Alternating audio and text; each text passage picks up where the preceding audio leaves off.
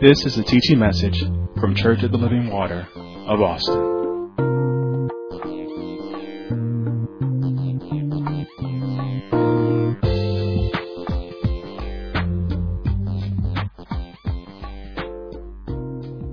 But one of the things that I wanted to just point out is what is our role? Where does God have us in this particular time? Why is He asking us to prepare? Why is He placing upon us the burden to restore? So let's just for the sake of clarity, let's go to Ezekiel. Ezekiel chapter 33.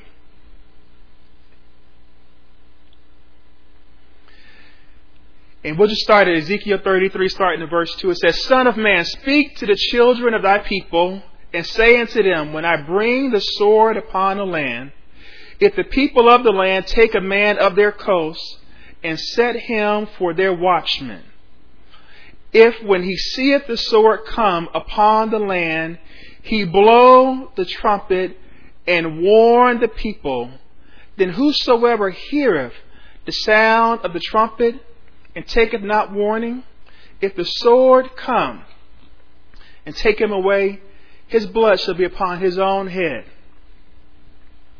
And jump down to verse 7. It says, So thou, O son of man, have I set thee a watchman into the house of Israel. Therefore thou shalt hear the word at my mouth, and warn them from me.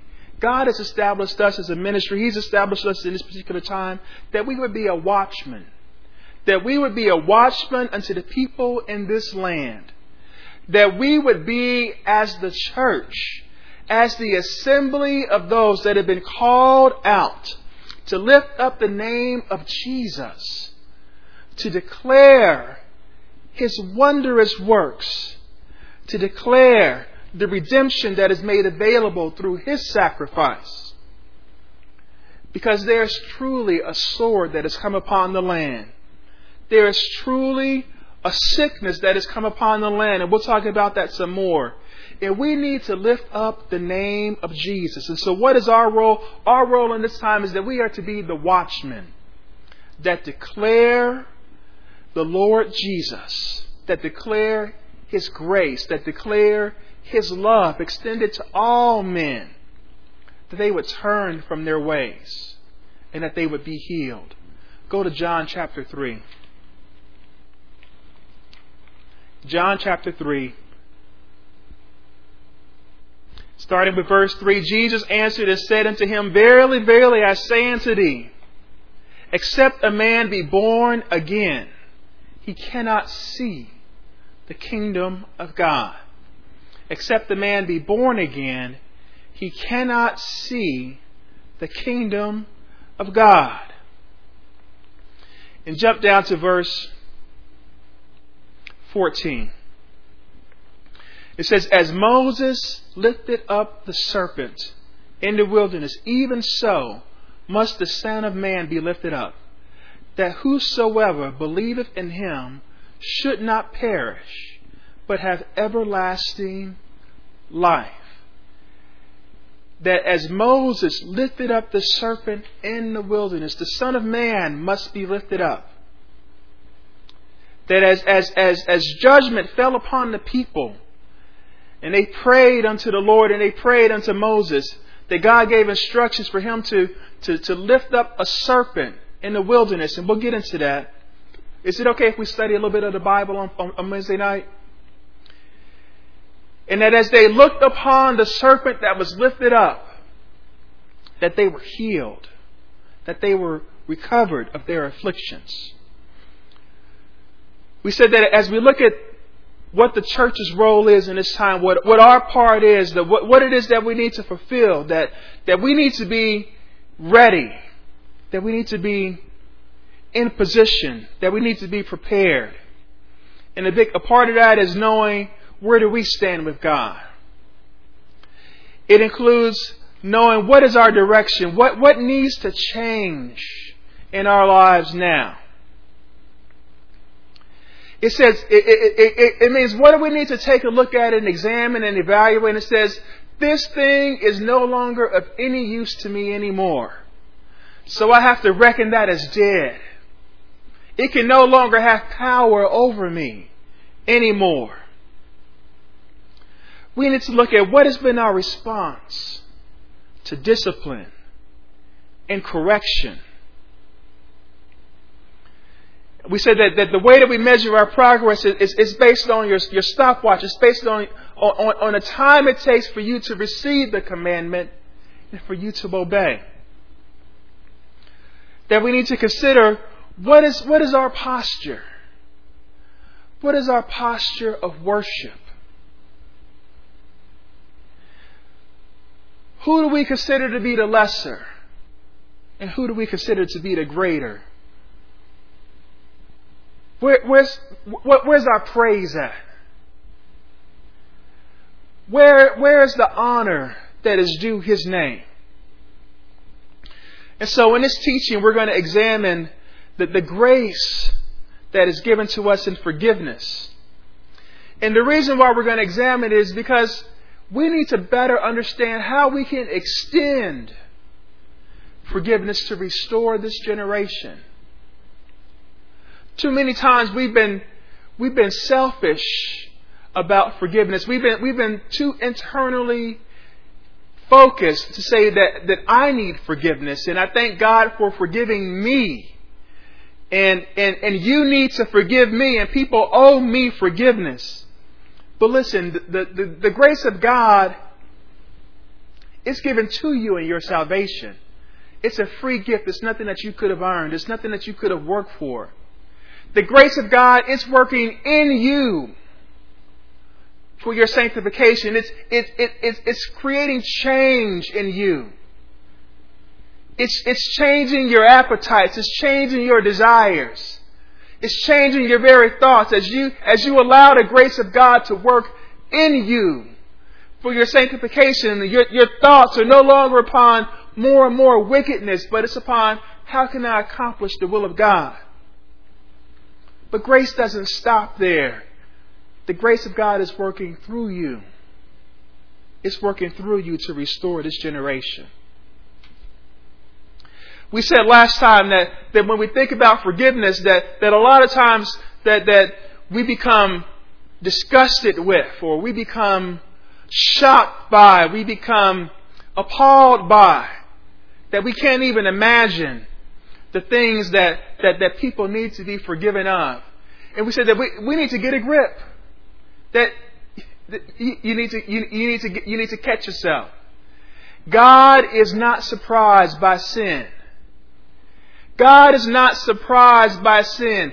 Too often the world will make you think that now is the time to panic because people are behaving a certain way. The world would have you think that now is the time for you to get excited and to become reactionary because of evil in this world. But listen, God is not surprised.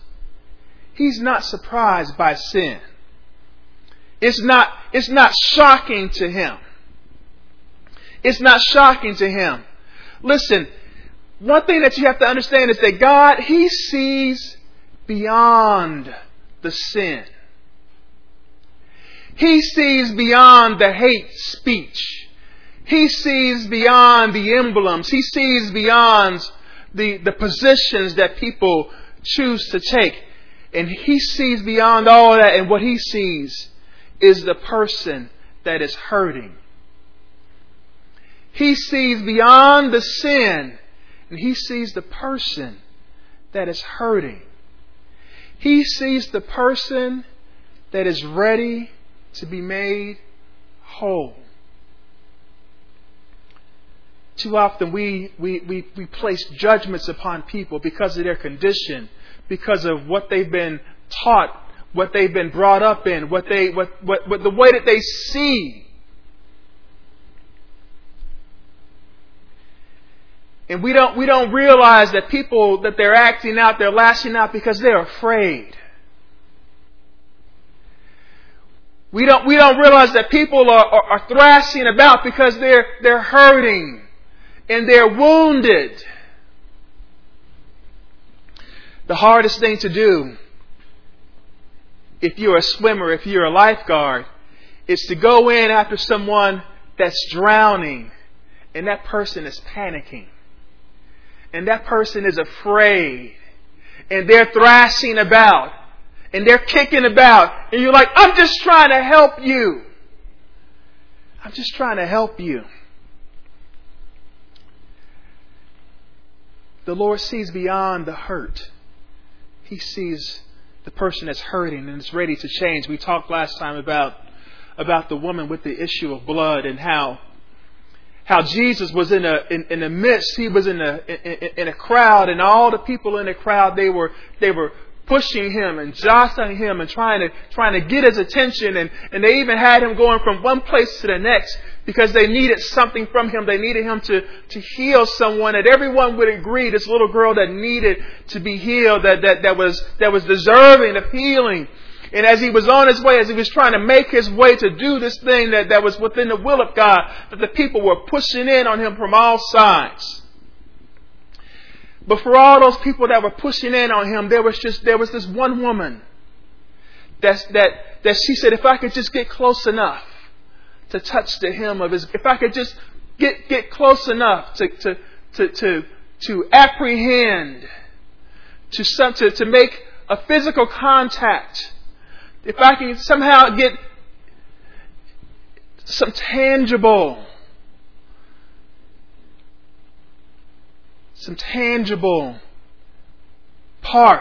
piece of this glory, then I know I'll be made whole. Then she would be made whole. And as they were pushing, she touched the hem of his garment. And Jesus, he wasn't disturbed or he wasn't perturbed. He wasn't affected by all the other people that were pushing him and trying to get their agenda and trying to get their request answered. But when she touched him,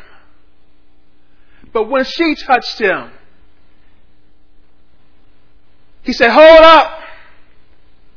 There was someone here that needed something.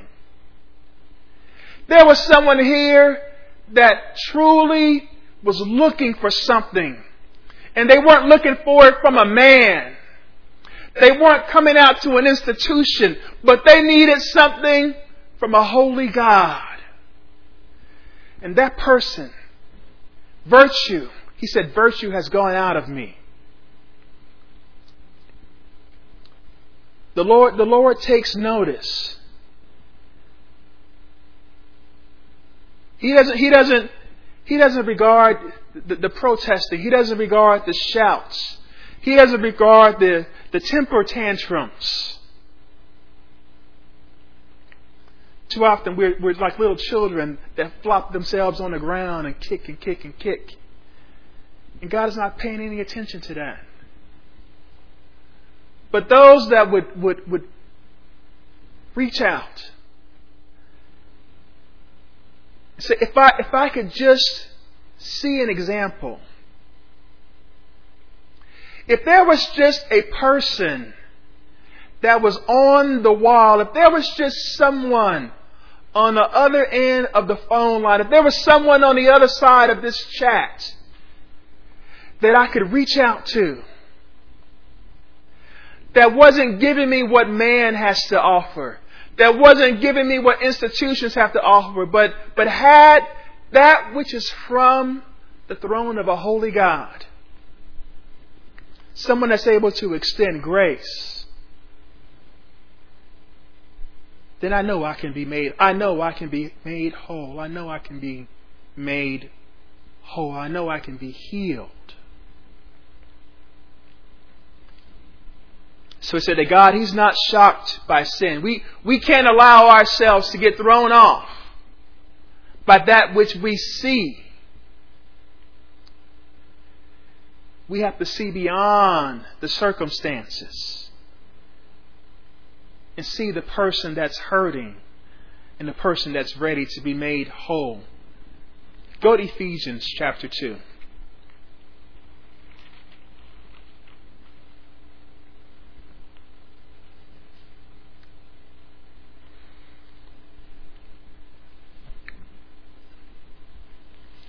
Ephesians chapter 2, it says, in verse 8, it says, for by grace are ye saved through faith, and not of yourselves.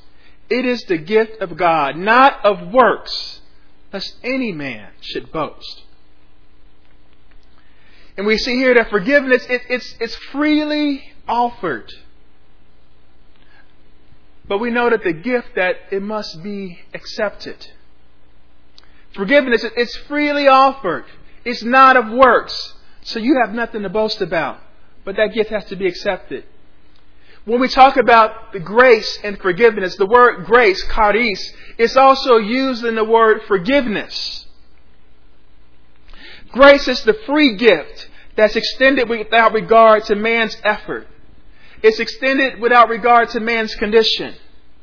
Grace is the power of God to free us from sin, to keep us, and to bring us into the holy presence, blameless and without blemish.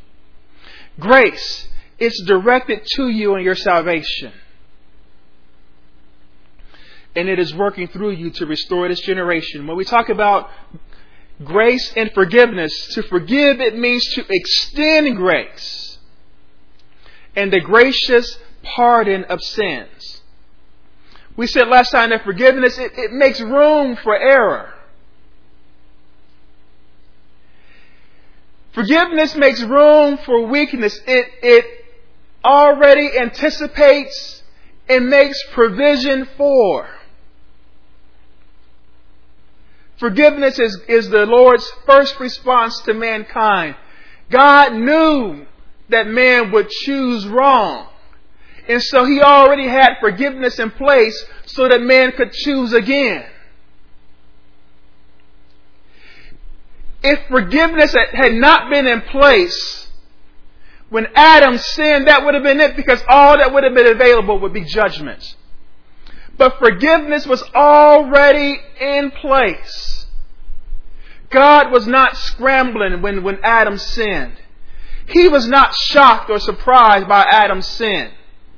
He already had forgiveness in place. Christ was slain before the foundations of the world. The opportunity for man to choose again was already put in place. As we extend forgiveness, we have to understand that, you know what? As I'm extending forgiveness, the person that I'm extending forgiveness to, they might have some mistakes. They might have some backtracks. There may be some weaknesses. But I've already made room for that. I'm not coming in this weak. I'm not coming in this halfway in and halfway out. But in extending the grace of God, in extending the power of God, in representing the power of the Almighty, you can't be weak. You can't be half-hearted. How can you say that you're extending the power of the Almighty when you're halfway in and halfway out? Well, maybe I forgive you, but maybe I don't. Maybe I still have something against you. No. That's a misrepresentation.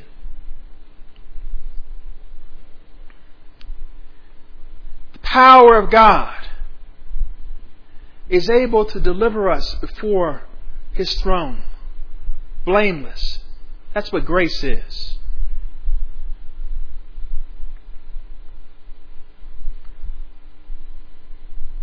We said that man's efforts to try and justify himself to us will always fall short. And so when we extend forgiveness, we're not looking for you to try and make it seem to us that everything is okay. We're not asking you to put on a show. We're not asking you to put on a facade. We already know what's what. You don't owe us anything. So you don't have to come and make sure that your clothes are a certain way. That your tats are all covered up.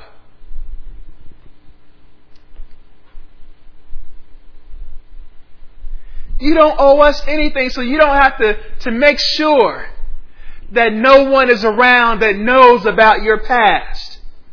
Listen, you can't justify yourself to man. Redemption is through Jesus Christ alone. We don't have redemption for you. We cannot excuse your sins. Only a holy God can wash you and make you clean.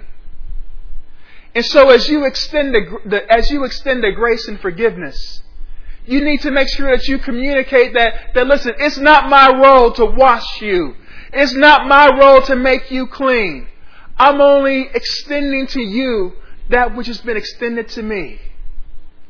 I'm only sharing with you of the love that has been shared with me.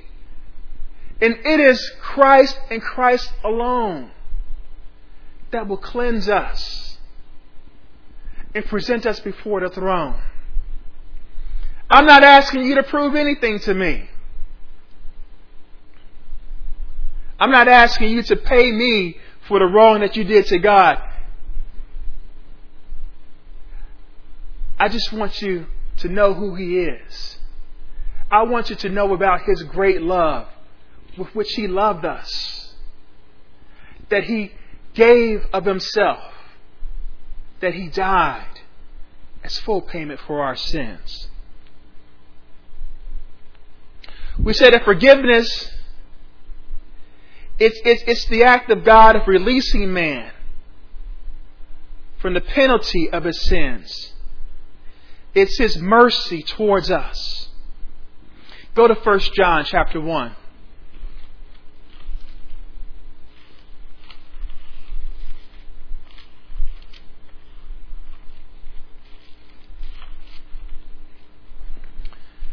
First John chapter 1. Verse 9, it says, if we confess our sins, He is faithful and just to forgive us our sins and to cleanse us from all unrighteousness. Notice the wording of this passage of Scripture says, if we confess our sins. That's the work. That is the work of the one that wants to be forgiven. They must confess their sins. It doesn't say if the preacher confesses my sins. It doesn't say if I confess my sins to the minister. It says if we confess our sins. Then it says that He, and this He is the Lord God. He is faithful and He is just to forgive us our sins and to cleanse us from all unrighteousness. I used the example last time that you can't take that which is dirty and hope to make something clean. You can't take a dirty rag to clean your window. That if you take your dirty rag and you get it wet and you use it on your window, you're just going to move the dirt around on your window. That only that which is clean is able to make clean. So Christ alone is able to forgive us our sins. We said that when man tries to put themselves in God's position, to put themselves in God's place, where we accept compromises, where we accept hypocrisy, which is putting on one face, even when our hearts are in another place, have not been changed. That what that does is that introduces weaknesses in the body. That introduces weaknesses in the structure. And that when you have a structure and there are weaknesses that are inside of it, that as soon as the structure is placed under stress, that as soon as trials and tribulations come, that structure begins to crack. It begins to fall in upon itself at those weak points. And so that's why we don't represent ourselves as being the ones that are the cleansing agents. We are those that are sounding the trumpet. We are those that are sounding the alarm and declaring the acceptable standard of God. But above all, we lift up the Son of Man. We lift up Jesus Christ. In John 14, we just read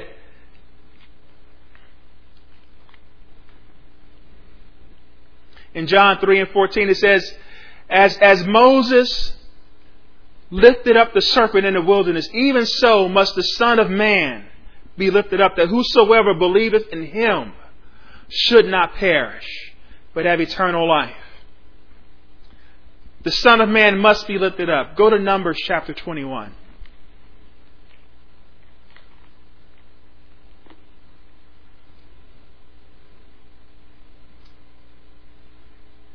I purpose to give you some biblical examples that you can hold on to. There are many scriptures. The Bible is a book about God's forgiveness, about man's transgression and God's forgiveness, about his work in restoring man and putting him in a position where he can be useful to accomplishing the will of God. But I want you all to hold on to just a few examples. And so if you look in Numbers chapter 21, this is the children of Israel. These are the descendants of Abraham. These are the 12 tribes that are making their way from Egypt back to the place that God had promised them. And as they're going through, they spend this time, these years in the wilderness, where God is purging them, where He is refining them. They had come out of they had come out of the world, but the world needed to come out of them. They needed to change their value system.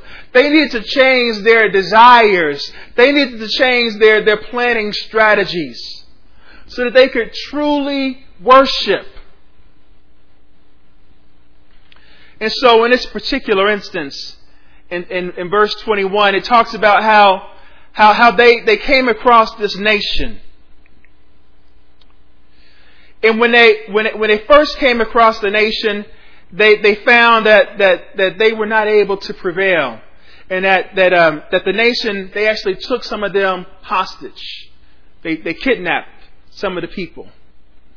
And the people, they got on their face before God and says, God, if you would just give us power, if you would just give us strength, then we'll serve you. And the Lord strengthened the people. And they won a great victory and recovered what had been taken from them.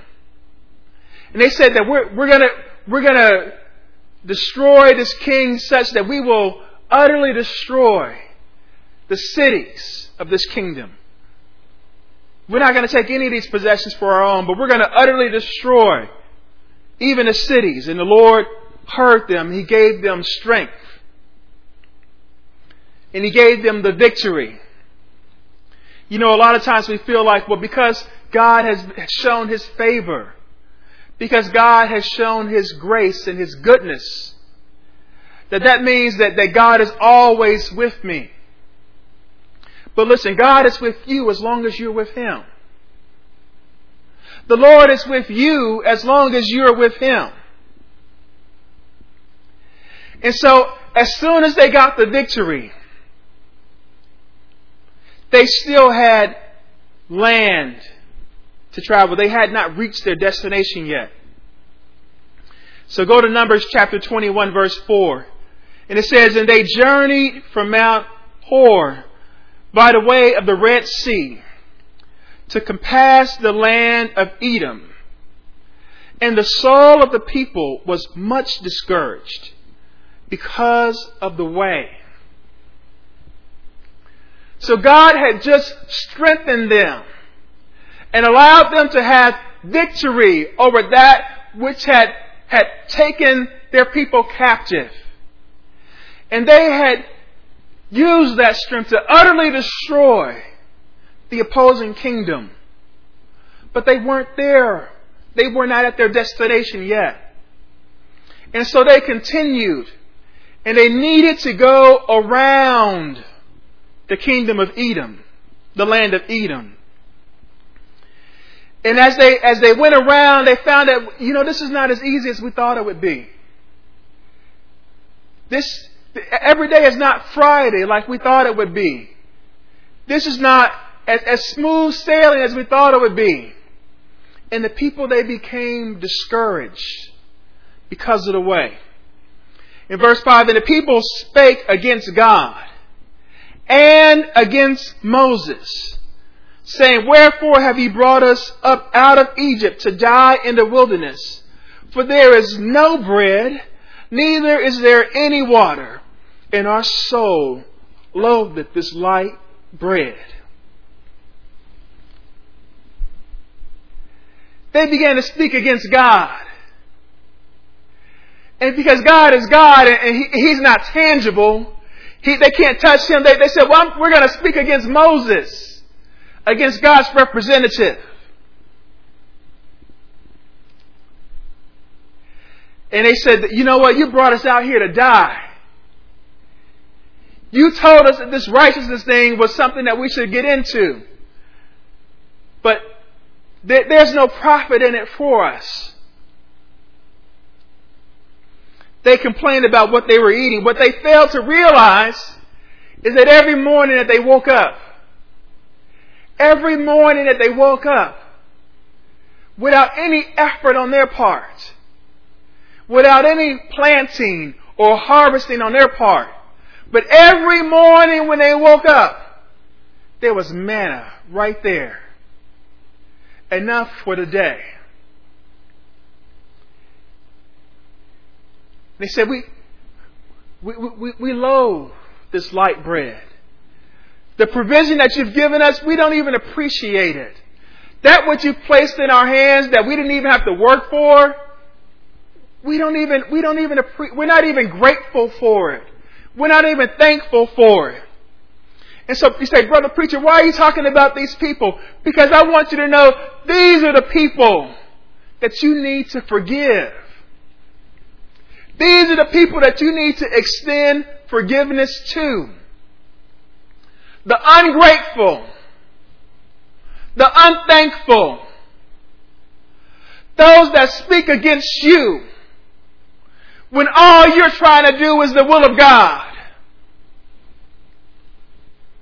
Those that you know are in a position and in a place that they don't even deserve to be in. That it's only by mercy that they have what they need on a daily basis. And yet they have the nerve to. They have the audacity to speak against God. To speak against God's servant. These are the people that you need to extend forgiveness to. I love the passage of Scripture where the Lord talks about showing love to your neighbor, and the people were like, well, who is my neighbor? So who do I need to show forgiveness to? I need to find out who's talking about me now. Who's the main one that I think is ungrateful, that I think is unthankful? That's the one. That's the one that God is showing you that you need to extend the grace of forgiveness, the power of forgiveness to. That's the one that needs to see the Lord Jesus Christ lifted up.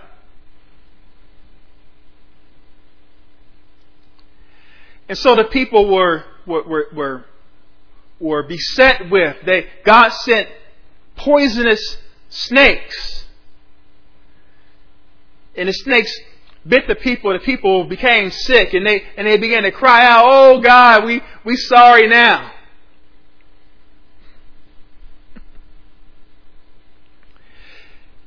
And I can imagine, some of the old folks, when you come back, you're like, "Oh, I'm sorry now." Like, yeah, I know you're sorry now. I know you're sorry now. So you made your bed, now you got to lay in it. And the people that came and they cried out to Moses. They said, "Moses, pray for us. Moses, pray for us. We know that we've offended the Lord. And He doesn't even hear what we're saying. Moses, you pray for us." And so Moses, he prayed for the people. The very ones that that are mouthing off at you, that seem like they're trying to undercut you. That everything that you try to do, they always seem like they got something that they think is just a little bit better. You say that your church is doing so and so, and they say, well, my church is doing this. You say that your family is going to this place. They say, well, my family went to this other place. You say, well, we went out to eat here. Say, well, I went out to eat at this place. Seem like they're always in a competition with you. Like they're always trying to show you who they are, how much better they are than you. Moses prayed for those people. Moses prayed for those people. Why? Because those people were hurt. They needed healing. Numbers 21 verse 8. And the Lord said to Moses, make thee a fiery serpent and set it upon a pole. And it shall come to pass that every one that is bitten, when he looketh upon it, shall live. And I love the structure of Scripture because first of all, it says, and the Lord said unto Moses. First God says it. First He speaks it. First He puts it in the mouth of His prophet. And then it says, and Moses made. And then God's man obeys.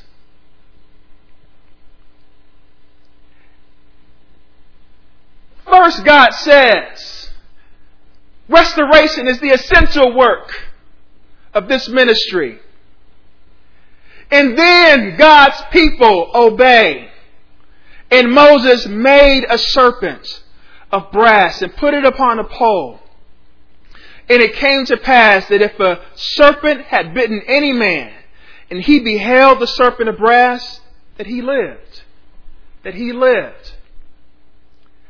And so, if Jesus be lifted up, the people will live. But if you don't extend forgiveness, if you don't show graciousness in the pardoning of offenses, in spite of all that you know about that situation, in spite of all that you know about that person, about who they are and what they said, if you're not willing to extend God's love, God's grace, then how can they live? How can they live? Listen, let's just do a quick object lesson. I know we got some young people watching. And so, one thing that we like to do in the children's ministry, we always like to have an object lesson. So make a fist. Just make a fist as tight as you can. Hold your fist closed as tight as you can. As tight as you can. Now listen, this closed fist, it represents the debt that you're holding against somebody else. Imagine it's not just a closed fist, but you got this person by the collar. You have them, you're holding them. You're not going to let them get away with it. You're not going to let them escape with it. They know what they did. It was wrong. Keep your fists, keep them clenched. Don't let out. Keep them clenched. Keep them clenched. Listen, as long as you're holding the person hostage to this debt, as long as you're holding them on to that debt, guess what? Because I'm holding you here, you're here all right, but I'm here too. I can't go anywhere. I can't do what God has called me to do. Guess what? I'm holding you to this debt. I can't receive anything from God. Why? Because my fists are closed. My hands are closed. I'm holding on to you. I can't receive anything from God.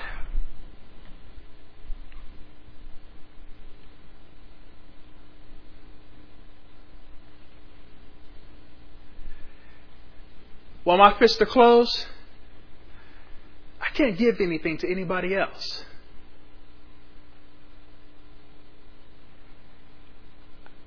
Yeah, I got you. I can't give anything to anybody else. So listen, I know your hands are tired. Just you feel that? You feel the release. You feel the relief.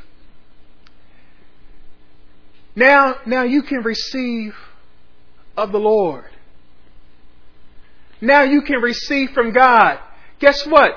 This is the attitude of worship.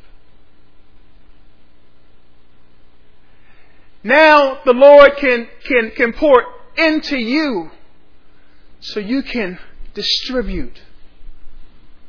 So you can pass out. So you can extend. You can extend graciousness. You can extend love. You can show gentleness.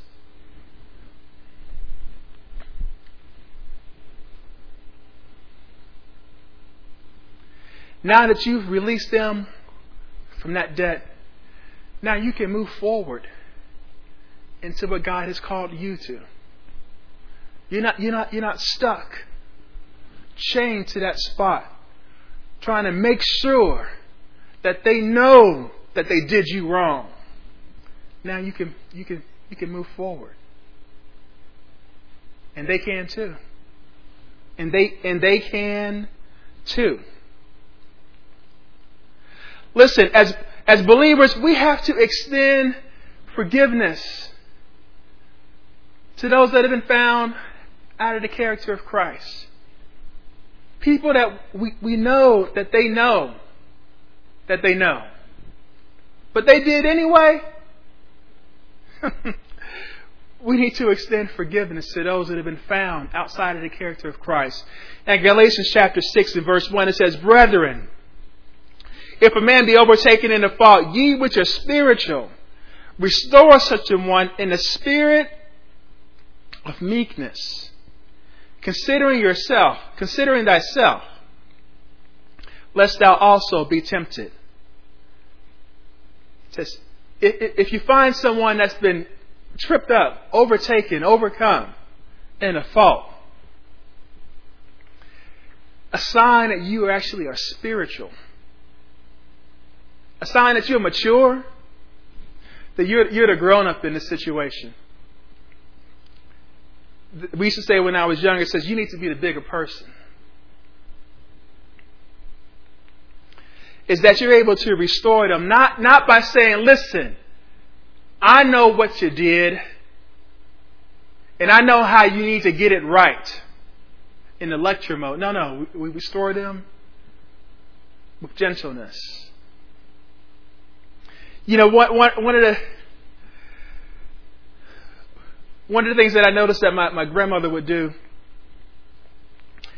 is that she would not, because, you know, you wonder how can a 5 foot nothing speak to these grown 6 foot tall boys and keep them in check. Now, yes, she did have a firm hand, but I'm not going to deceive you in any way. Grandma had some hard hands. But as those boys got older, God gave her more tools. She would say, "You know, I really like the way that you do that thing right there. You really are good at that. I love that. That's so beautiful. I love the way you did that. The way you laid that out there, what you brought, I love that." She would use gentleness. What she would do is she would see the hand of God working in an area of excellence in their lives. And it's almost like you've ever seen those movies where they have this fire or it's cold, everybody's cold, and then they light a spark and it's a little ember, and then they just blow on it, and then they add some moss to it, and then they kind of give it some more air, and then they add a stick to it, and they give it some more air, and then they put a log on there, and now all of a sudden everyone is warm now. because that which was dead is now made alive. And so when I look at the scripture, I think about that in gentleness, you say, you know what? I really appreciate your dedication in this one area. Guess what? Here's something else that you might want to add to that. Here's something else that you can add to that. Here's something else you can add to that. You know, too often what we do is we reserve the harshest criticism for those that we say that they should know better. We say, well, they should have known better. And we want to hold what we think or what we are saying that they should have known against them versus what they know. Versus what they know. You know, one of the people in Scripture that we look at is we look at Paul. And if anyone should have known better, I mean, here Paul was. He was circumcised on the 8th day. He was of the tribe of Benjamin. He knew his ancestry all the way back to Benjamin. He was a Hebrew of Hebrews. As it related to the law, he was a Pharisee. He was a religious leader. He knew about the resurrection. He wasn't lazy. He was full of zeal. But he was completely wrong in his direction. He was completely wrong until grace was extended to him. Go to Acts chapter 9.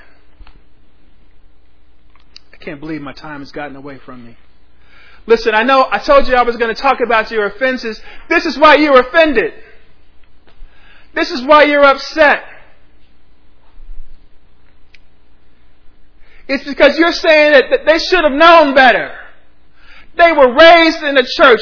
I knew them when they were in children's ministry. They're going to come walking up in here with a baby and they're unwed. They're going to come walking up in here, living together with somebody.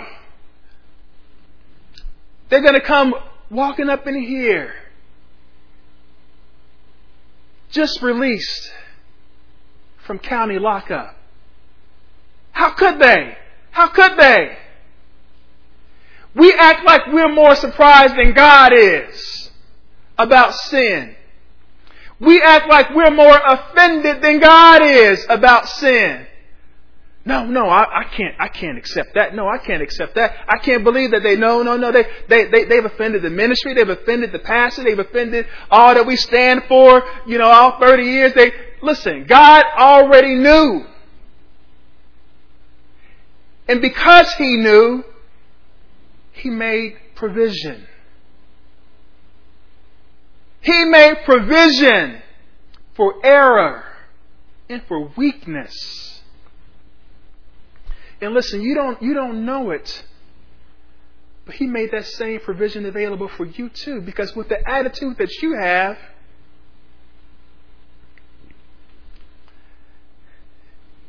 be careful when you think you stand.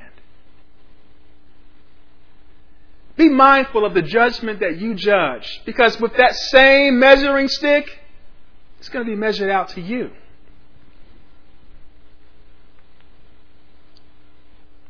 Acts chapter 9.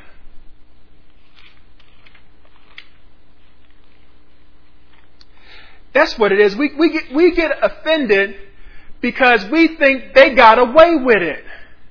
And we wanted to do the same thing. But we knew if we did it, we would get caught.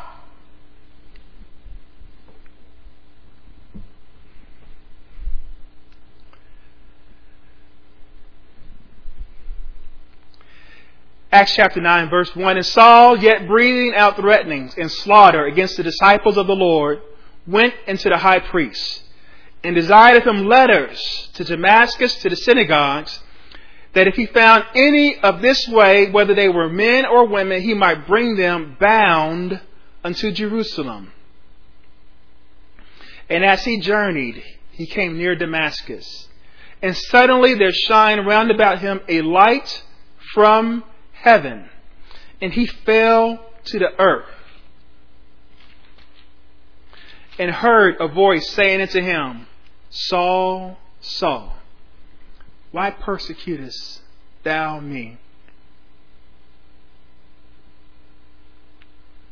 And he says, Who art thou, Lord? And the Lord said, I am Jesus, whom thou persecutest. It is hard for thee to kick against the pricks.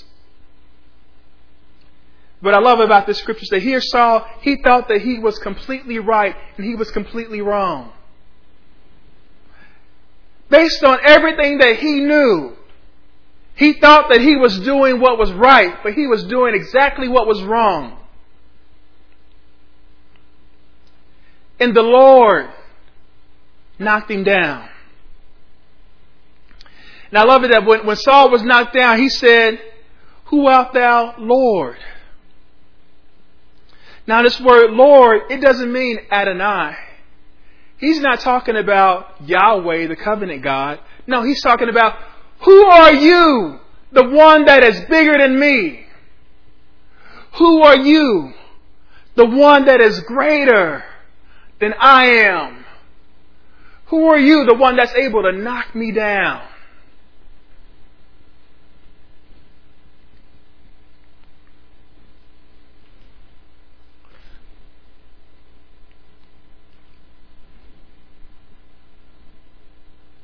And what I love is that the Lord, when He answers,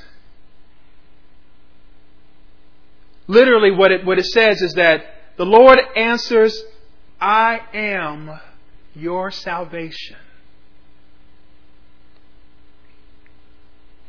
He says, I am your salvation. I am Jehovah is salvation. That's what Jesus means.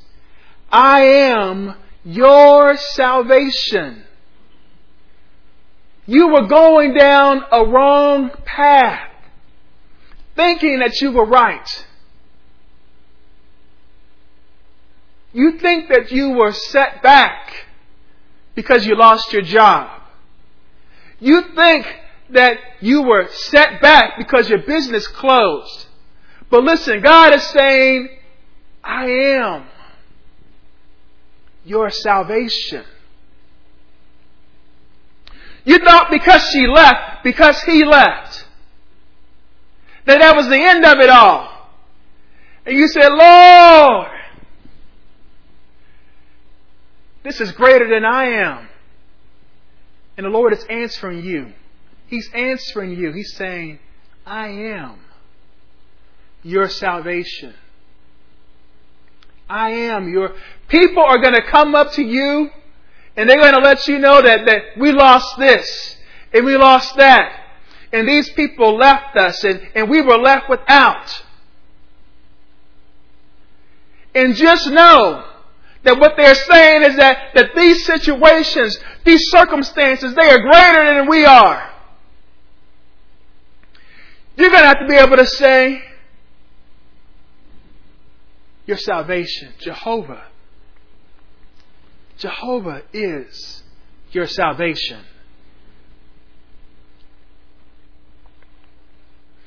And so he gives him instructions because Saul is blinded. He gives him instructions about a certain person that he needs to go to and see. Because God is not going to break His own established order. God speaks through men. And so He has instructions to go seek out the watchman. Go seek out the one that has my word in his lips.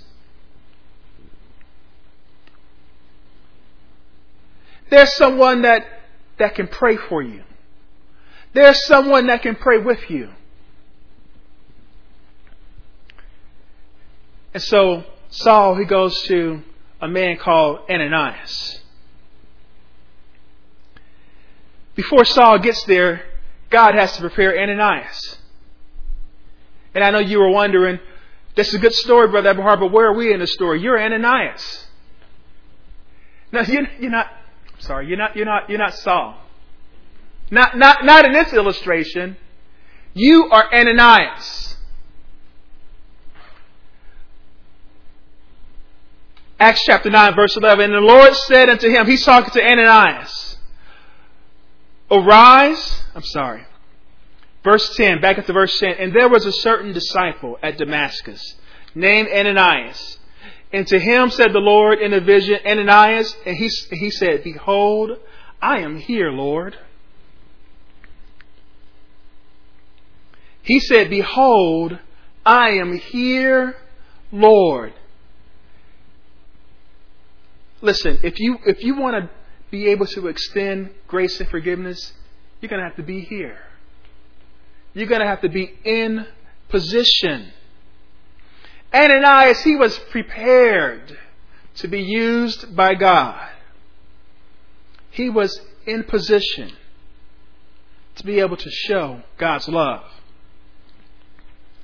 And the Lord said unto him, Arise and go into the street which is called Straight, and inquire in the house of Judas for one called Saul of Tarsus. For behold, he prayeth. He's touched the hem. He's touched the hem of the garment. He's seeking healing. Verse 12, and have seen in a vision a man named Ananias coming in and putting his hand on him that he might receive his sight. And this is what I love about Ananias, because this is so much like us. Then Ananias answered, Lord, I've heard by many of this man how much evil he hath done to thy saints at Jerusalem. And here he hath authority from the chief priests to bind all that call on thy name. Listen, Ananias was ready. He was willing to be used by God, but he was afraid. He says, Are you certain about this man? I mean, you know about his sin, right? You know what he's done. You know what he said, how he spoke against you and your prophets.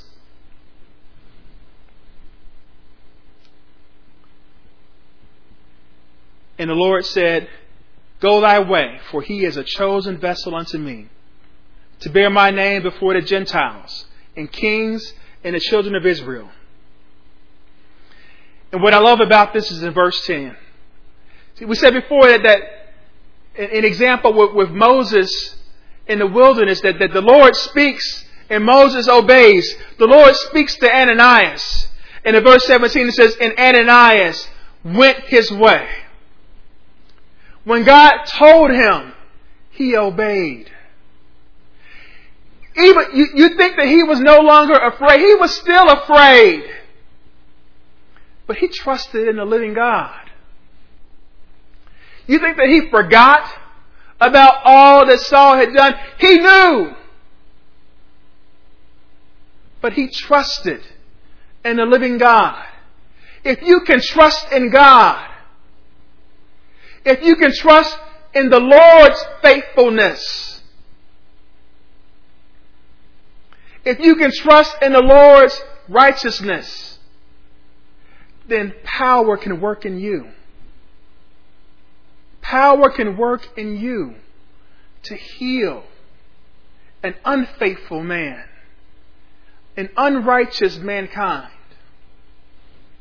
If you can trust in God, grace can be extended through you. Reading in verse 17 again, and Ananias went his way and entered into the house, and putting his hands on him said, Brother Saul, the Lord, even Jesus, that appeared unto thee in the way as thou camest, hath sent me, that thou mightest receive thy sight and be filled with the Holy Ghost. What I love this is that he's afraid. He doesn't know, but he trusts. And based on his trust, he obeys. And when he obeys, he places his hands on this person that needs forgiveness. He's not halfway in and halfway out. He says, brother. Listen, he doesn't say brother like we say brother. We say brother like, yo, what's up, bro? You know, we don't mean anything at all behind that. But he's saying brother. Meaning that we have the same parentage. We come from the same stock. We are those that believe in He that is greater than we are. He says, brother, you have the same rights and privileges that I have. You have the same promises given to you that I have given to me. We're fellow heirs together. Because we're brothers. We're brothers. You're not a stranger to me. You're not an enemy of mine. We are brothers.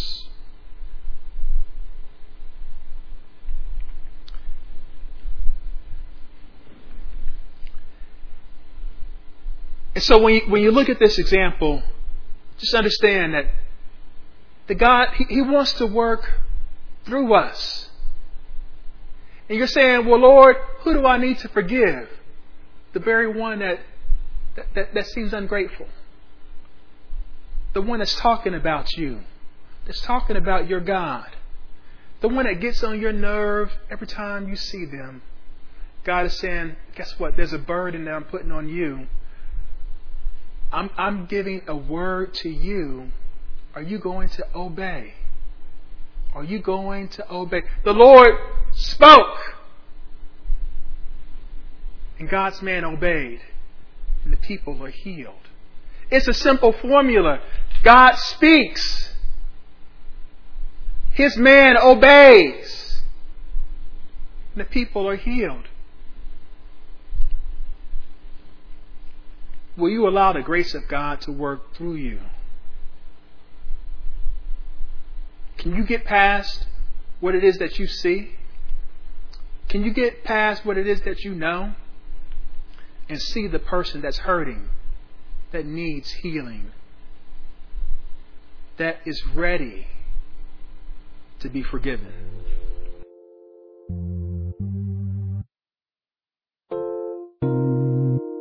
This has been a teaching message from Church of the Living Water at Austin. For more information about our ministry, please go to our website at livingwateraustin.net.